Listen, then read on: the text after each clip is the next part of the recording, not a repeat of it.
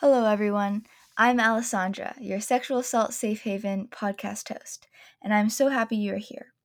On this podcast, we'll be talking about recovering from trauma and sexual violence, reporting sexual violence, safe spaces, and more. I want to share some of my personal experiences to inspire you to use your voice and illustrate that you are valid. I also want to create a community where you feel safe, heard, and understood. And if anyone is in need of help right now, the RAIN Sexual Assault and Abuse and Sexual Violence National Hotline is 800-656-4673. So, today we will be discussing a little bit about going to court with a sexual violence case, a little bit about gathering evidence and some challenges when going to court, and in the episode, a few common or examples of sexual assault cases will be brought up. So if any of that is triggering to you, please feel free to skip this episode or come back later and listen to it when you are ready. Due to technical difficulties, the interviewer's volume is inconsistent and will not go much higher for the rest of the episode. However, this was still an amazing episode, and I'm so excited for you guys to listen to it. I am very excited to be speaking with our guest speaker. Through a few contacts, I was introduced to Oanh Tran, who is the supervising attorney in the sexual assault unit in San Jose, California, and is someone I have spoken to before at the beginning of this Girl Scout project to learn more about the process of taking a sexual assault case to court and also just talking about sexual assault in general. So hi, Oanh, and welcome. I just wanted to say thank you so much for being here with us today, and it's really nice to speak with you again. I was just wondering if you could give a brief introduction of yourself and your job/role as the supervising attorney in the sexual assault unit. So, yes, I am the supervising deputy DA of the sexual assault unit in Santa Clara County, which includes San Jose, California. We are the largest county in Northern California, so that is a lot of work. Basically, what I do is I do the day-to-day operations and steer the sexual assault unit team. It's comprised of about 14 trial DAs who prosecute cases, take them out to trial, resolve them. I also oversee what we call the 290 deputy DA, who is the people, it's going to be people soon because we're going to get more people that deal with sex offenders who fail to register. So I also oversee that, as well as the sexually violent predators who are convicted sexual offenders who have been in the state hospital because they meet certain criteria for being, quote, sexually violent. And so myself and another DA, we review all of the cases that come in Santa Clara County for review for sexual assault charges, as well as revenge porn and privacy crimes that are related to sex, but not sexual assault themselves.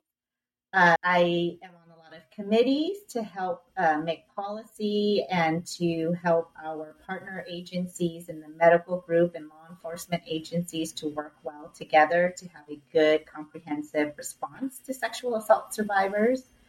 And I do kind of other committees that deal with public safety as well as children's safety with CPS and adults and things of that sort. So it's a wide array of things to do. Well, that definitely, that sounds really cool. And kind of just out of curiosity, why did you decide to kind of do this job? I mean, I know, like you mentioned, there's a lot of different things that you do, but what kind of drew you to it? I grew up in a very, what we call, bad neighborhood. I'm an immigrant here, and I was a refugee first, and I immigrated here with my family, and we grew up in a not so great community in the east side San Jose that has a lot of crime, but has a lot of really great people too. And from a young age, I kind of understood the need for people to help others who may not have a voice in the community or may be scared or don't know what's going on. So that kind of drew me into it generally. And then when I became a prosecutor, I kind of meandered my way to the sexual assault unit out of curiosity. I had some mentors who told me about the unit, and it really resonated with me. And so I was lucky enough to be placed in the unit as a trial DA. And when I started prosecuting the cases, it really just stoked a fire in my belly to really help children who have been molested or adults who have been sexually assaulted. They are, I believe, the most vulnerable victims in our community, and a lot of times they don't have a voice. A lot of times the perpetrator is somebody they know and trust. And so it is really quite rewarding to see a child or an adult be able to take back control and to learn that it's not their fault, and to have some peace holding that person accountable, and to take some of the dignity that was stolen away from their body, I think, back, and to be able to have that honor to help a child or a survivor is it's something that it just perpetuates the motivation to keep it going. Yeah. Thank you so much for sharing a little bit of your story and also sharing your passion, because that is, shows lots of empathy and I think is really important too. And I definitely experienced that when I went to court, and kind of going through the process just made me feel more empowered in general. I was wondering if you could explain a little bit about the judicial aspect and general process of taking a sexual assault case to court. Sure. Let me just sidetrack real quick. I didn't know if you had disclosed your particular situation, but I just wanted to commend you for the fact that you are willing to do that in order to help others that are in a similar situation as you. I think that's super brave. I just want to say thank you for doing that. That's huge. That's huge. Thank you. Yeah, I did share my story in my first episode, and it's something that just keeps motivating me to continue with this. Just like you mentioned, helping others and seeing others be able to feel more empowered and take back some of that dignity and just realize that it's not their fault and they have their own voice that they can use is just what kind of keeps me motivated to continue with this. It's really exciting. That's so great. All right. So I will talk a little bit about the judicial process. So what happens is when a crime occurs, the police goes out and they investigate it. We work with the police department very closely, but we are not the police department. We don't do our own investigations. That's for the police to do.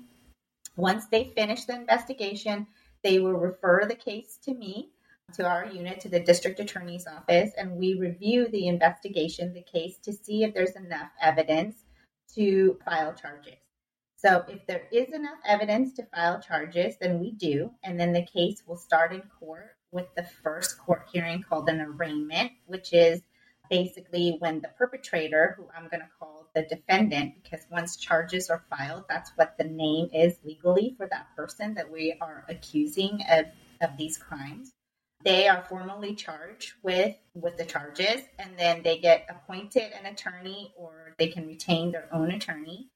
A prosecutor, a trial DA, will be assigned the case, and then we take it there forward to the rest of the prosecution. So part of the prosecution proceedings are going to be the preliminary hearing, which is a hearing where we have to prove more likely than not that the defendant committed the crimes charged and that he is the person that committed the crimes. So I'm going to use the pronoun he kind of generally so that I don't have to say he, she, they all the time for these, but it includes everybody. So after the preliminary hearing, the court, the judge, or the court, they're interchangeable, those words, will hold the defendant to answer in front of a jury for the charges that were proved at the preliminary hearing. So after the preliminary hearing, the case will be set for discussion. Sometimes it will resolve. A lot of times it will resolve. Other times it won't, and we'll take it to trial. And a trial is, as I'm sure many of you already know, it's a proceeding where we have to prove beyond a reasonable doubt that this person committed all of the elements of the crime and is the person that committed the crime. That means we need to overcome all reasonable defenses in the case and other things that are there. So 12 people need to unanimously agree on a verdict, whether that's guilty or not guilty. If it is not unanimous, then it's what we call a mistrial, a hung jury, where they cannot come to a unanimous verdict, and then the case will start over. We would have to try the case again, or depending on what happened in trial, we may or may not be able to move forward anymore. If the person is convicted, then the case goes to, convicted means they're found guilty. It goes to a sentencing hearing where the judge will determine how long the punishment is going to be, the sentence is going to be.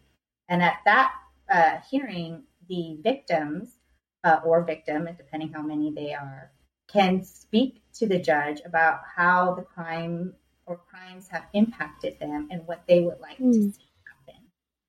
If a jury comes back not guilty, that's acquitted. The case is done. They found the person is not guilty, meaning that either the person is innocent or they didn't think that the people proved every element beyond a reasonable doubt. So then the case is done. It's over. So that's generally how a criminal case goes from start to finish. Okay. Thank you. So in this process, because there could be a lot of different things, like you mentioned, you have to make sure there's enough evidence first, and then you can go, and then it's like this process. So what are some things that you think adolescents or parents of adolescents should keep in mind when they have a case that is going through the criminal court process? Sure. So I think adolescents or children or adults really should keep in mind that the process is slow, unfortunately. You know, I think a lot of times people think it's over in like a day or two. It really does last several years. Actually, it's usually about 2 to 3 years. I know it can be really frustrating, but in real life, we do have constitutional rights of the defendant, the accused, that we have to uphold, and we should uphold. But with that comes comes procedures that can not really delay it, but cause the process to be long. So, for example, we have to get all of the evidence from the police. Once we get the evidence, we have to turn it over to the defense attorney so the defense attorney can review everything and do their investigation based on what they get. During the process of preparing the case, we may find that we need further investigation because the victim says something that we didn't know before and we want to look into it. So all of those things need to happen. The attorneys need time to review all of the evidence when it's finally done so they can come in and actually discuss the case meaningfully to see if they can come to a resolution. Each attorney carries a very heavy caseload. My attorneys right now are carrying about 70 cases at any given time, which is absolutely just horrendous in terms of just workload. And so sometimes when a DA is in trial on one case, they can't do anything in the other trials because they're in court, obviously trying a case. And so those cases need to be continued until they're available and things of that sort. So there's a lot of things that happen in between, just like you said, that take time to get through. And honestly, we really want to do this right the first time. We want to get all of the evidence there.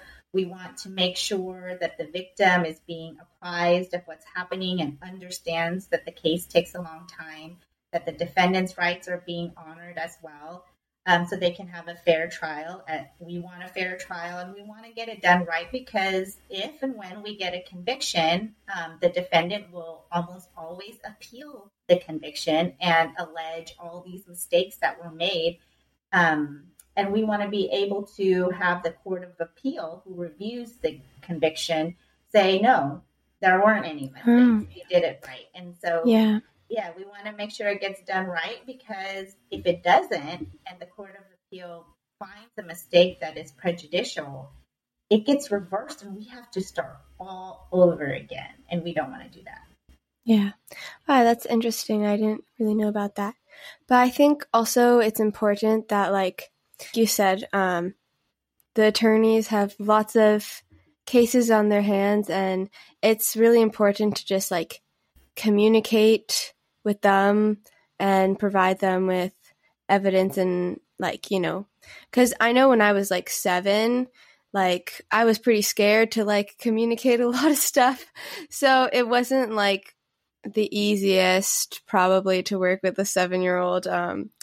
But I think, that's probably something important to keep in mind. And it does take time. And, but I think it's also important to remember that it's a process, but it's also a process that can help you heal if you think of it as helping empower your voice and your actions and whatnot. So, yeah, Alexandra, you make a very good point. I kind of got derailed with the process, but you're absolutely correct, which is the process is long, but it's independent of your healing.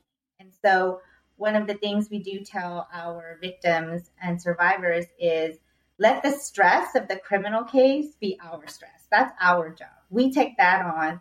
Your job is to heal, to feel better, to get therapy, to get whatever services and help that you need, and to heal regardless of what's happening in the criminal case.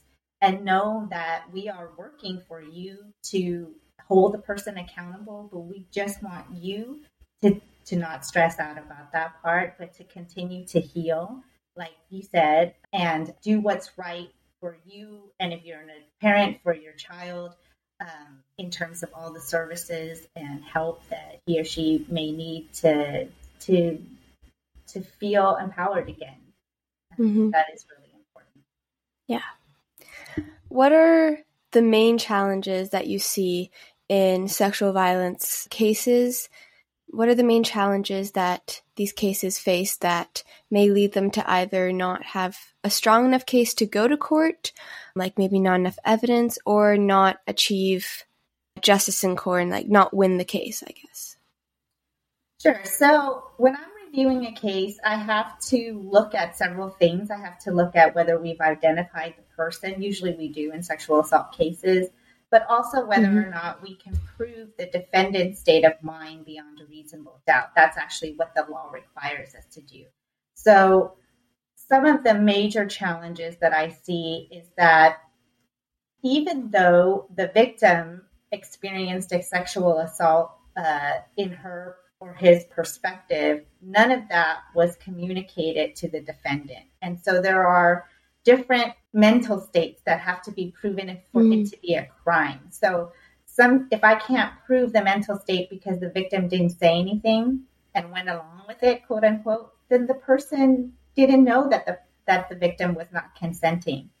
If the defendant didn't use force, fear, or duress to get the victim to comply, it may be a sexual harassment case, which is civil, but that's not a criminal case, which requires some type of different elements. And so that's number one in terms of like technically some of the challenges. I think society-wise, the other major challenge is society is still very judgmental on our survivors. I know we have the Me Too movement, which is wonderful and great. I'm so happy about that. It's only 5 years old.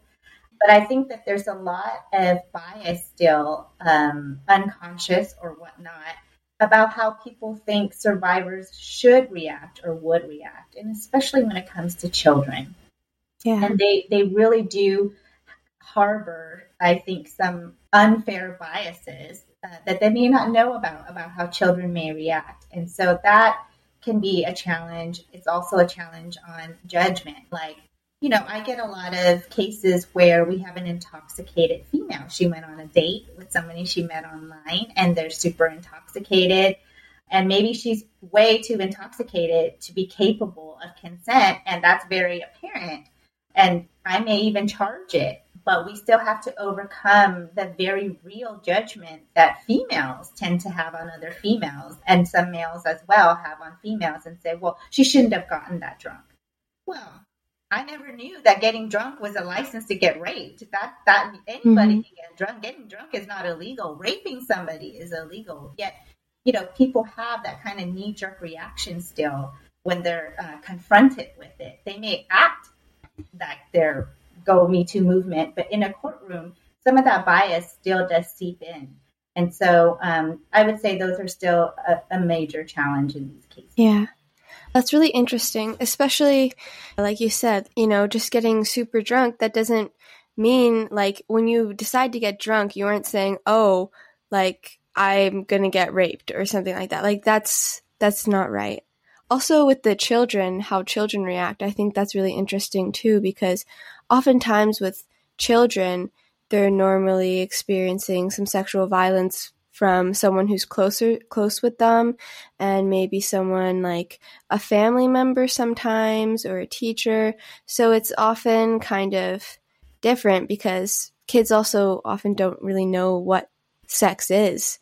So like if something happens, it's like they may react differently, especially if it's a close family member who they thought they could trust, and maybe depending on how speaking out affects the rest of their family and affects the rest of their lives. So I think, yeah, there are definitely a lot of biases about how children should react, but each case is very different. So Yeah, each case is very different, and you are completely correct on everything you've said. A lot of times in any sexual assault, children or adult victim, the perpetrator is somebody close, and so because of that, there also creates a dynamic that can be very confusing for the victim. On the one hand, this person who you love and admire and get along with in all other areas of your life is somebody you support and who supports you. But then in this one area, they're doing something that feels really icky. And so you don't know how to always reconcile those two things, right? And so it can be very confusing.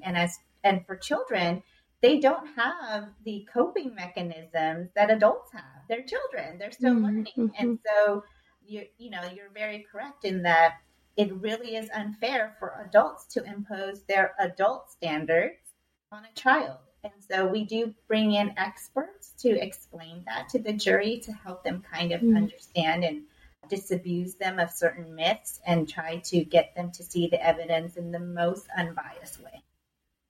Yeah.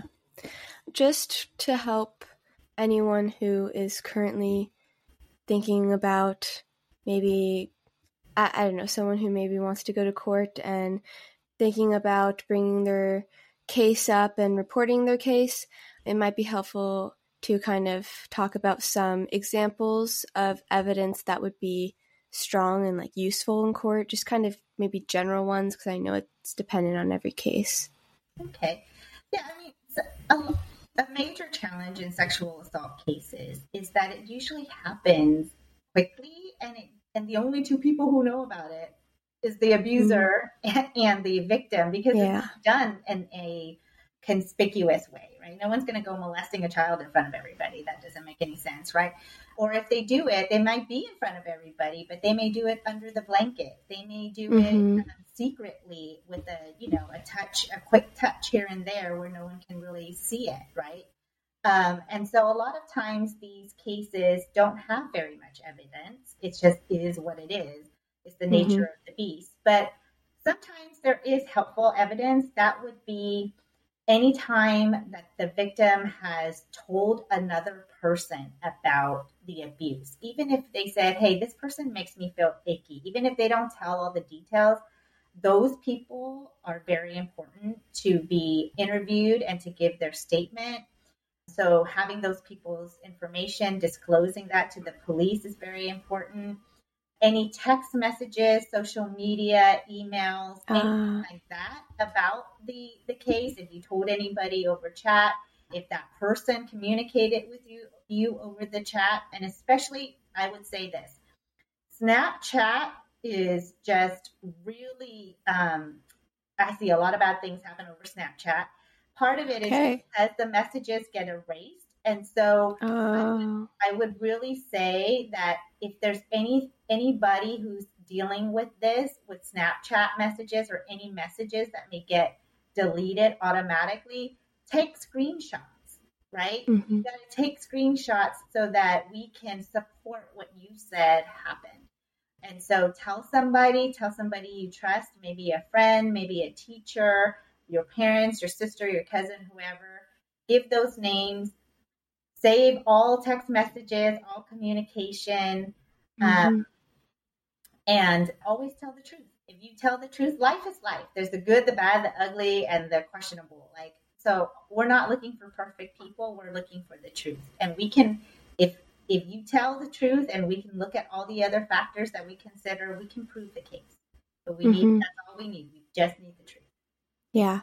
Also, I think like what you mentioned about tell trusted person and give them the information, like I think that's really important as well, because don't try to do it all by yourself, and someone's always there, always going to be there to support you and help you. And yeah, so it's always really important to just tell someone you trust. Mm-hmm. So I know we kind of talked about this a little bit, but are there any unique challenges that come along with working with child victims? Sure. I think we did touch upon that in terms of, the children's reactions and the biases against Mm-hmm. them.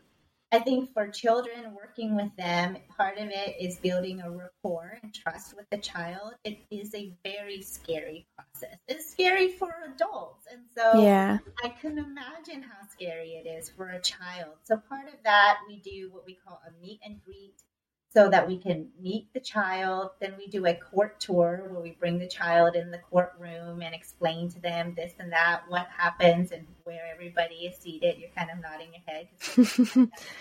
Yeah. And, just trying to get the child comfortable enough so that they can say the stuff in the courtroom in front of that person and in front of all the other people. So I think for children, I think it's very scary for them. Part of our job is to comfort them and let them know that they're safe. They didn't do anything wrong. Sometimes children think they did something wrong just because the police are involved. But, just assuring them that they didn't do anything wrong. It's not their fault. They have support. And then when they get on the stand, it's very scary.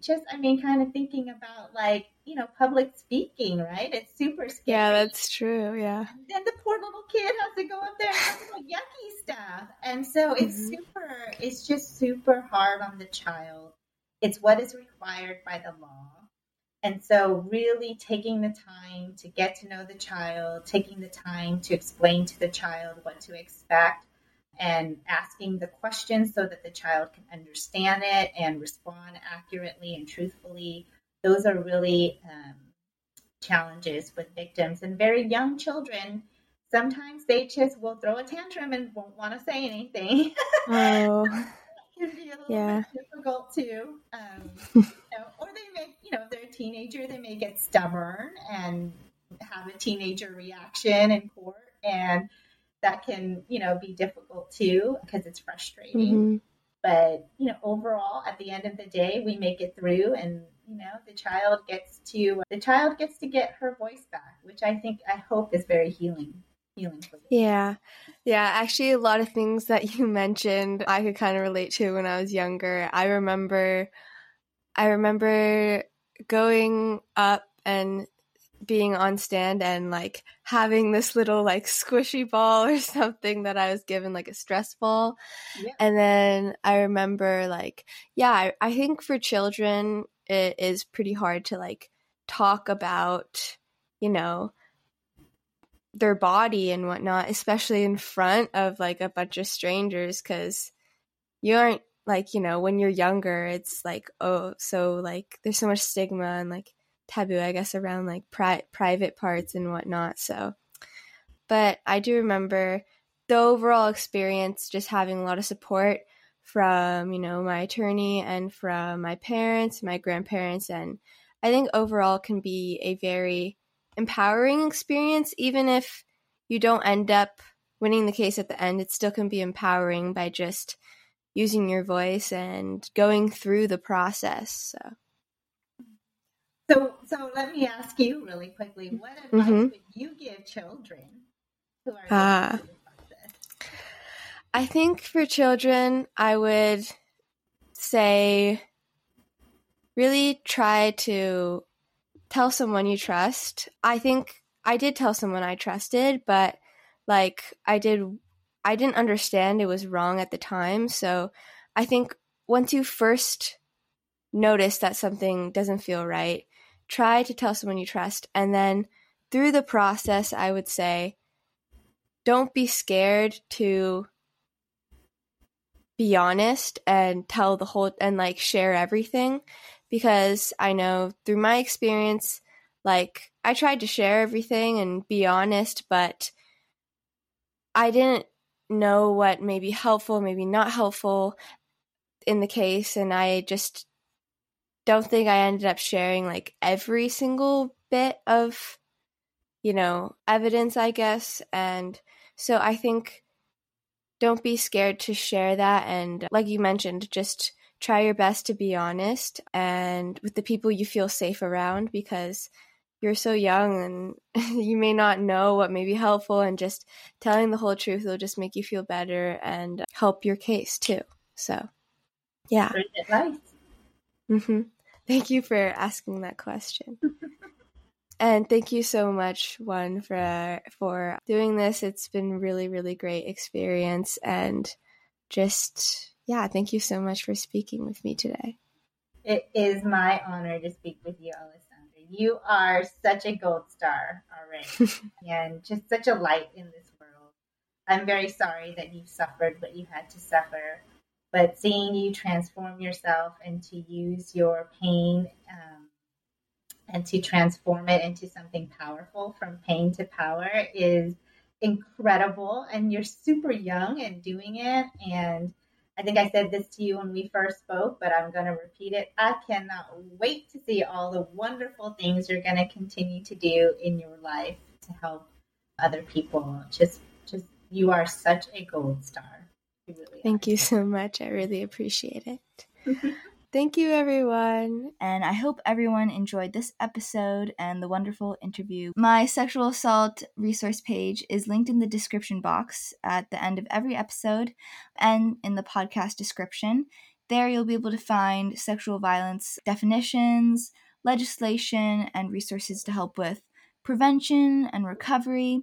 You can also find some sources to learn about how to help and support others. And if anyone is in need of help right now, the RAIN Sexual Assault and Abuse and Sexual Violence National Hotline is 800-656-4673. Thank you so much for listening, and I hope you continue to come along this healing journey with me. Bye!